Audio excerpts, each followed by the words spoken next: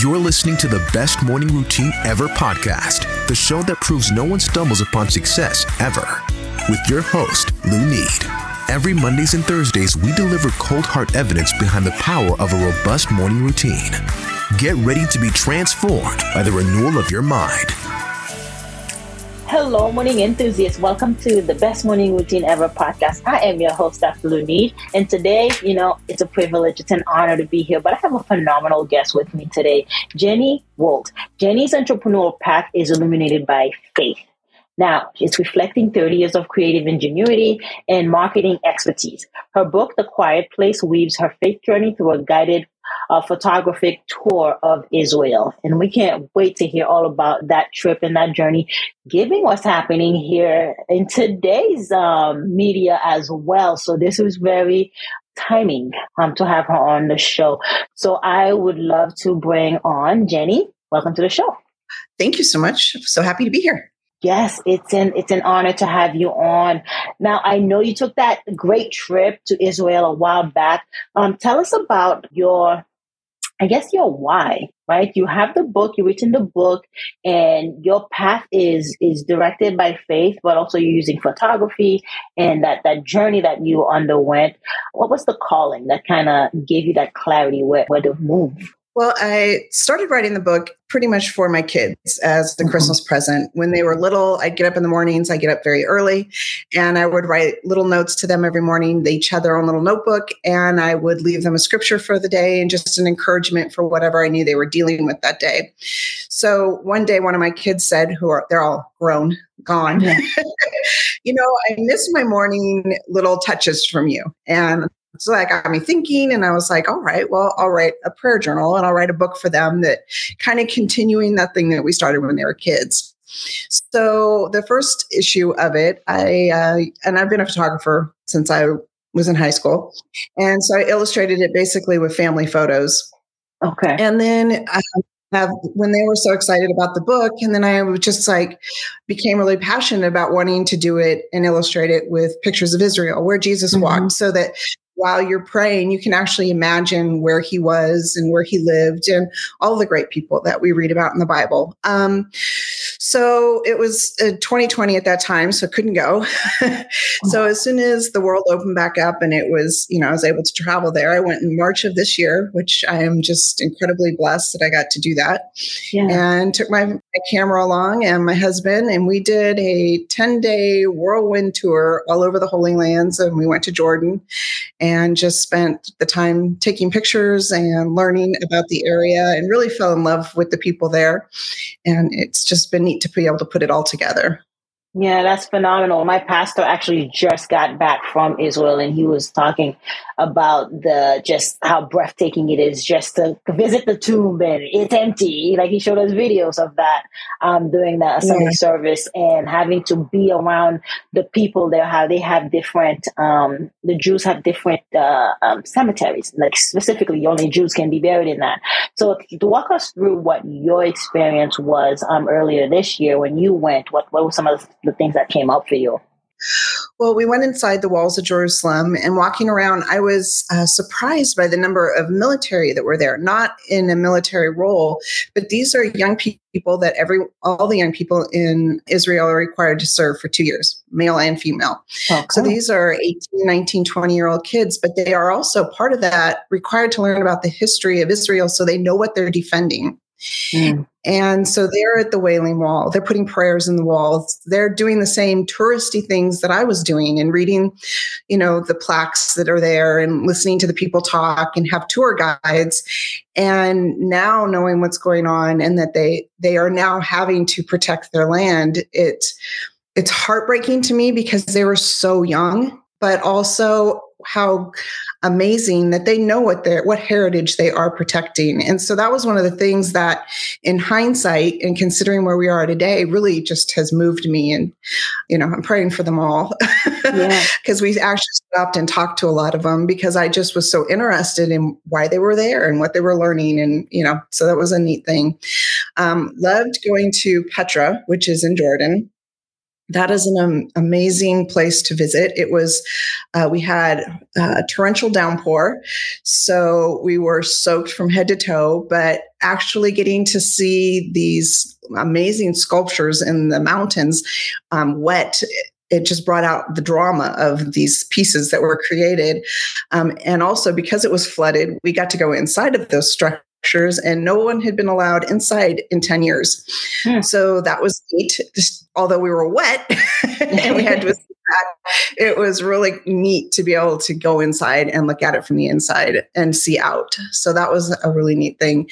And you can't help but get emotional while you're standing on the side of the Jordan where Jesus was baptized, or getting to see where he was born or where he was crucified. And one thing that just amazed me is in the area where he was crucified, they've created a clear wall so you can see the rock that his cross was put into, and it split after he died.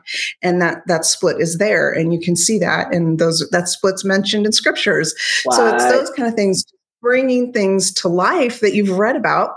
I also had no idea that Armageddon is a place. And so the Battle of Armageddon is going to take place in this beautiful valley. I mean, it is gorgeous. And it's just like horrific to imagine that this awful battle is going to occur there. And so just putting those things together from what you read in the scriptures to physically seeing them was an amazing journey for me. Yeah, just the reality of it all and actually being there and having the opportunity to go. This was a very recent trip for you, and a lot has come out of that. It still is if you're reliving the residual impact and effect of it. Yeah. Well, we made some really great friends, and in fact, they became like family, and we kept communicating with them. And now when everything's going on, they're texting me about every other day, just so I know they're okay. That's nice. So that's been fun, but also scary for them. And I keep telling them, you can leave without a visa now, so come.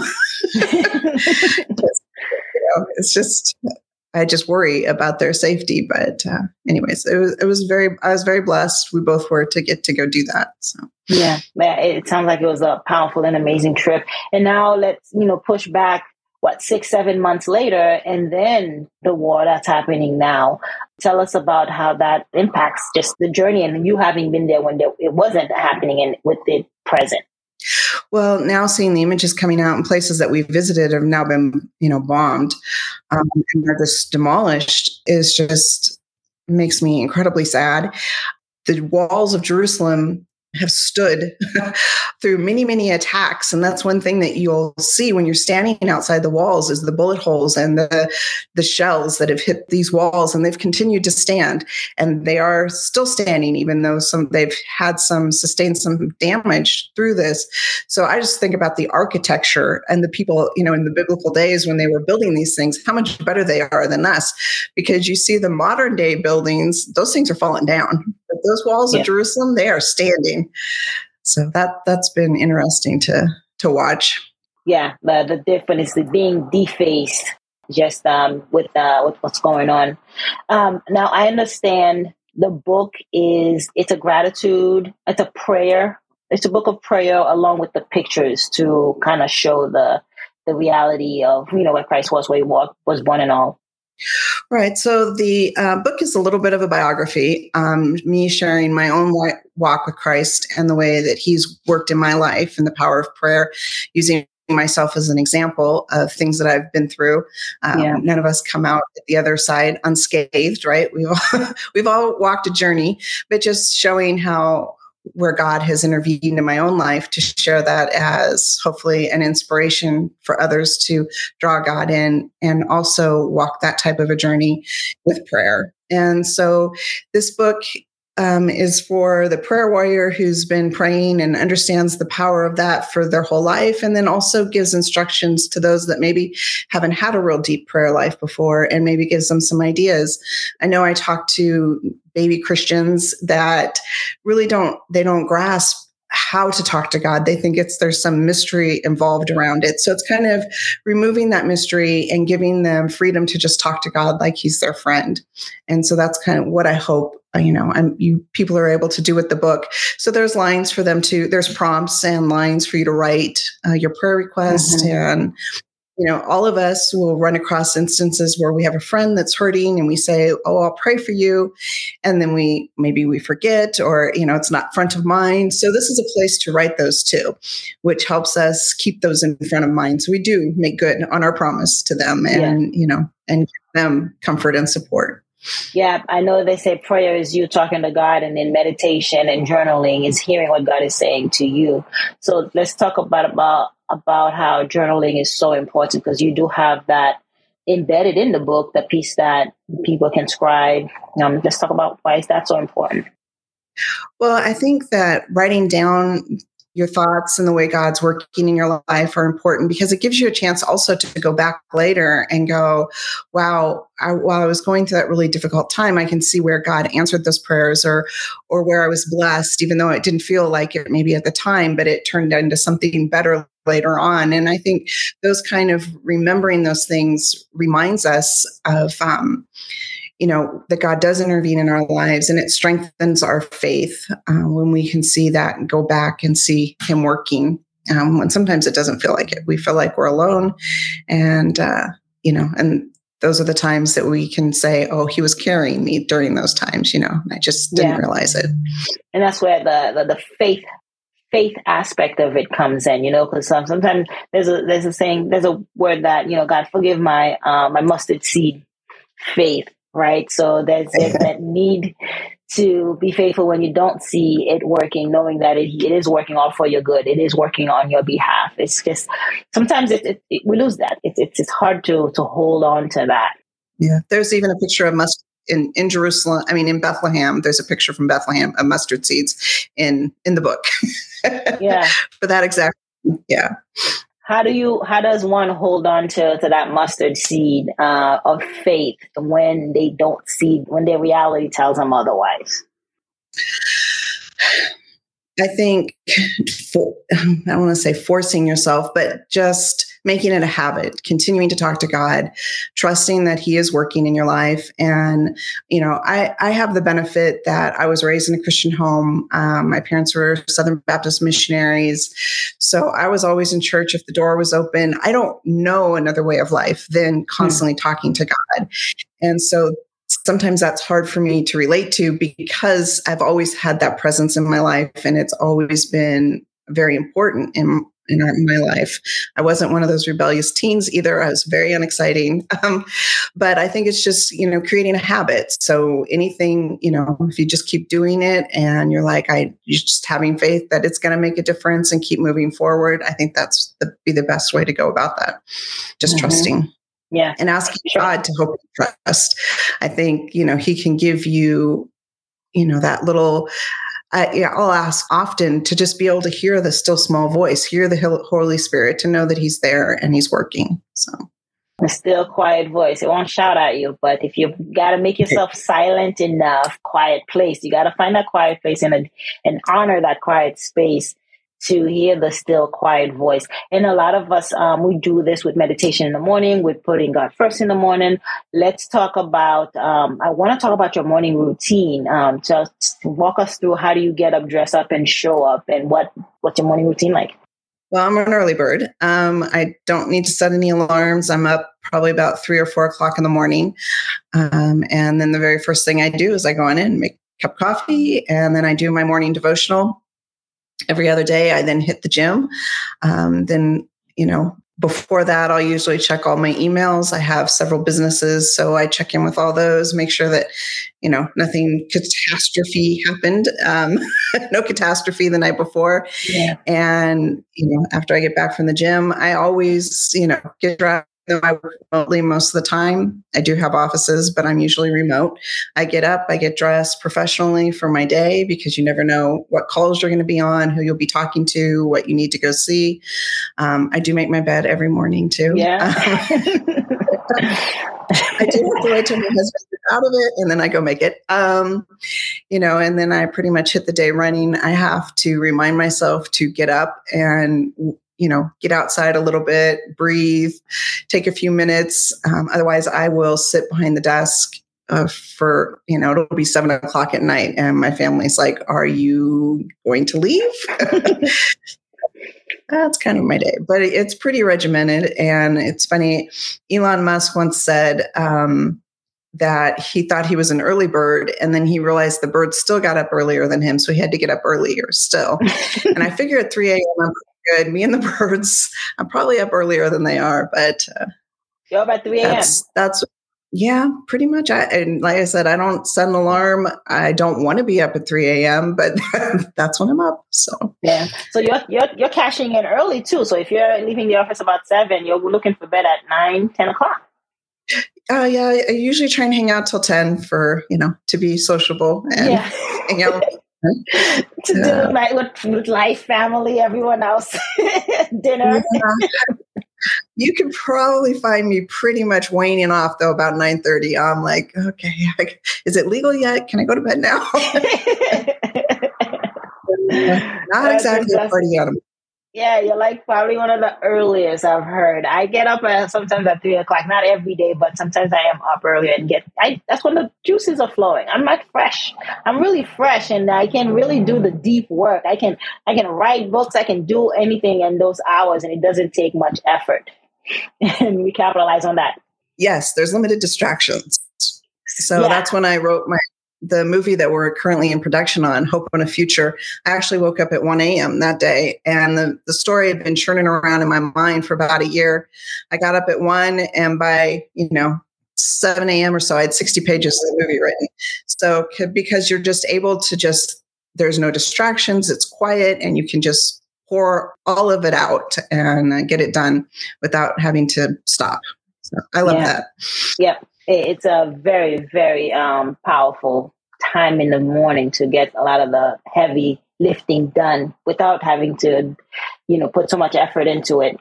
Now, I know the movie you're producing it, you wrote the script. So tell us about that. How did that come around? You said you've been toying with the idea for a while, and now it's coming to fruition. Yeah, the movie is called Hope in a Future, and it's based off my favorite scripture, which is Jeremiah 29:11.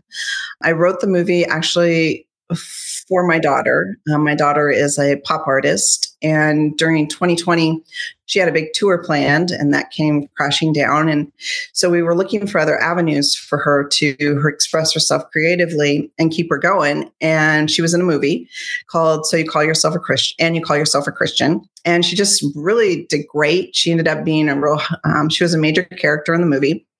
And I just loved, the character she played. I loved seeing her in that role. And I just began thinking about, what else could we have her in an acting capacity? And this idea just started formulating. And then, like I said, I chewed around on it for about a year. And then I sat down and wrote about 60 pages of it. And I shared the story with a few people, and people are just, seemed to really like it. So then I wrote with a script writer, and we finished writing it, sending it around to a couple directors, and they were really excited to work on it. And so I'm working with a guy, Ricky Burchell, there in Nashville. And we've created the sizzle reel for it. It's up on our websites. And we are now looking at adding some bigger named actors to the cast. We have interest from Regal Cinemas. They would like to take it to theaters. Wow. So we're super excited about that, but we just need some bigger names. So I actually have a call today at 2 p.m. with the casting director to get those names in there. So, and then it'll be finding marketing dollars. So we're looking to work with the marketing company that did Sound of Freedom because they did an amazing job marketing that movie. So we met them a couple of weeks ago. So excited to move forward on that. But it's been a fun journey, not like anything I've ever done before. Yeah. But it's been fun to watch it unfold. And we had a big event and unveiled the sizzle reel, and people just seem to love it. So see where it goes. So you might see it in theaters. It just seems to be seamless, the way you're talking about it is like, I had a movie and I was with the script, and now I'm talking to directors and casting, and it might be in Regal and you might see it in theaters. Like, how? Well, this is where I just know it has to be of God. Like, the story just came so easily, and every part of this, knock on wood, so far has gone so easily, and people have just, have come out of the woodwork and and wanted to be a part of it. Omar Gooding stars in it alongside my daughter. He was excited to work on it. He said, his mom was proud of him for being in a faith-based film. So, one for the moms. Yeah. And it just has really rolled along really easily so far. So for me, I just see God's hand on it because things don't normally just keep rolling along quite that smoothly. I just stopped writing. Let's see, we finished the script 3 months ago, I think, and already we've filmed about 30% of the movie. So, and it looks amazing. So we're excited. When it does roll seamlessly, we welcome it. We say, yes, more of that, right? Yes. And then you just keep talking to God. Okay, what are we doing next? Just making sure I'm on his pathway and going the direction he wants me to go. So it's been fun, been exciting. What's the next best step? But you have to be attuned. You have to be listening in to hear that. So I'm really, really excited. So when do you forecast that it will be coming out so that we can be on the lookout? I'm hoping it should be out second or third quarter of 2024, I would think at the latest. So we'll probably start filming the rest of it, I would guess, most likely in January. Right now, we've done some interviews with the cast on why the movie seems important to them, the director as well, and we're adding that all together to the reel, and then we'll be sending it out to investors.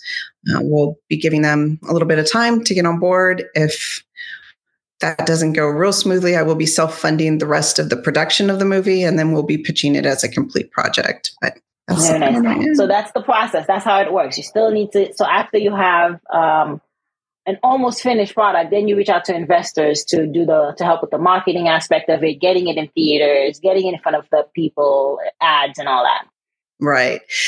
In our case, the marketing budget will be far larger than the movie budget was, just because it cost a lot to take a movie into the theaters. So we're looking at, about $5 million in order to properly market a movie to take it to theaters. So, and we'll produce the entire for about $1 million. So, oh yeah, that is huge.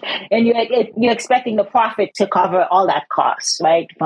If we get anywhere to what Sound of Freedom did, I believe Sound of Freedom right now is around 150 million that they've brought in. Their marketing budget was $5 million, and I believe it cost $15 million to make Sound of Freedom, but don't quote me on that. I'm not 100% sure. But obviously they returned 120% investment to their investors, like after opening weekend. So it has done phenomenally well. Yeah, I didn't know that's how the movie business worked. It's almost just like pitching a business and getting it. It's a faster return with the movie than a startup and a business, but it's very similar in that way of getting investment. Yeah, and in Sound of Freedom's case, they sold the movie and then it sat on, I believe, Disney's shelves for 5 years. And then the producer took it back and said, I'm going to do this myself. And so his return on investment didn't happen very quickly, but once it did happen, it happened great. So he's doing good. Yeah, fascinating. Yeah. So tell us about where we can find your book. Where can we connect with you? Give us the social media handles, all of it. Okay. Well, for the most part, everything is accessible at jennyhalewolt.com. From there, you can reach all my socials. Everything's under my name as well, Jenny Hale Wolt, Facebook and Instagram. I don't TikTok. My daughter keeps trying to get me to do that. I have not adventured there yet. And I'm also on LinkedIn under that name as well. But from my website, you can access information on my book and purchasing it. It is available wherever books are sold. I believe it is actually physically in some stores as well. And you can also access information about the movie, so you can follow our journey there, because that'll be continuing to be updated as things change on the movie. Very nice. Jenny, it's been such a pleasure having you on and sharing. Thank you for coming. Oh, thank you so much for your time. I appreciate it. I love talking about the Lord and all these exciting things. Yeah, fantastic. Before you leave, give us your favorite quote or Bible verse. That would be Jeremiah 29:11, and that speaks to, for I know the plans that I have for you, plans to prosper you and not to harm you, plans to give you hope and a future. So I receive that is it. what I hang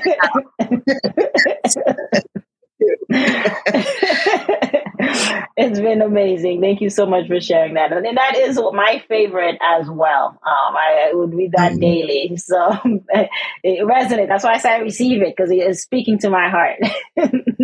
Yes. Oh, that's awesome. Thank you for sharing, Jenny. It's been such a joy having you on. Thank you.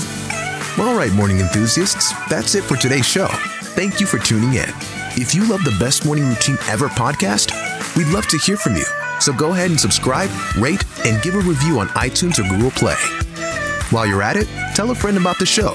Be sure to visit bestmorningroutineever.com and our Facebook group to join the conversation, access the show notes, and discover our fantastic free bonus content. Until next time,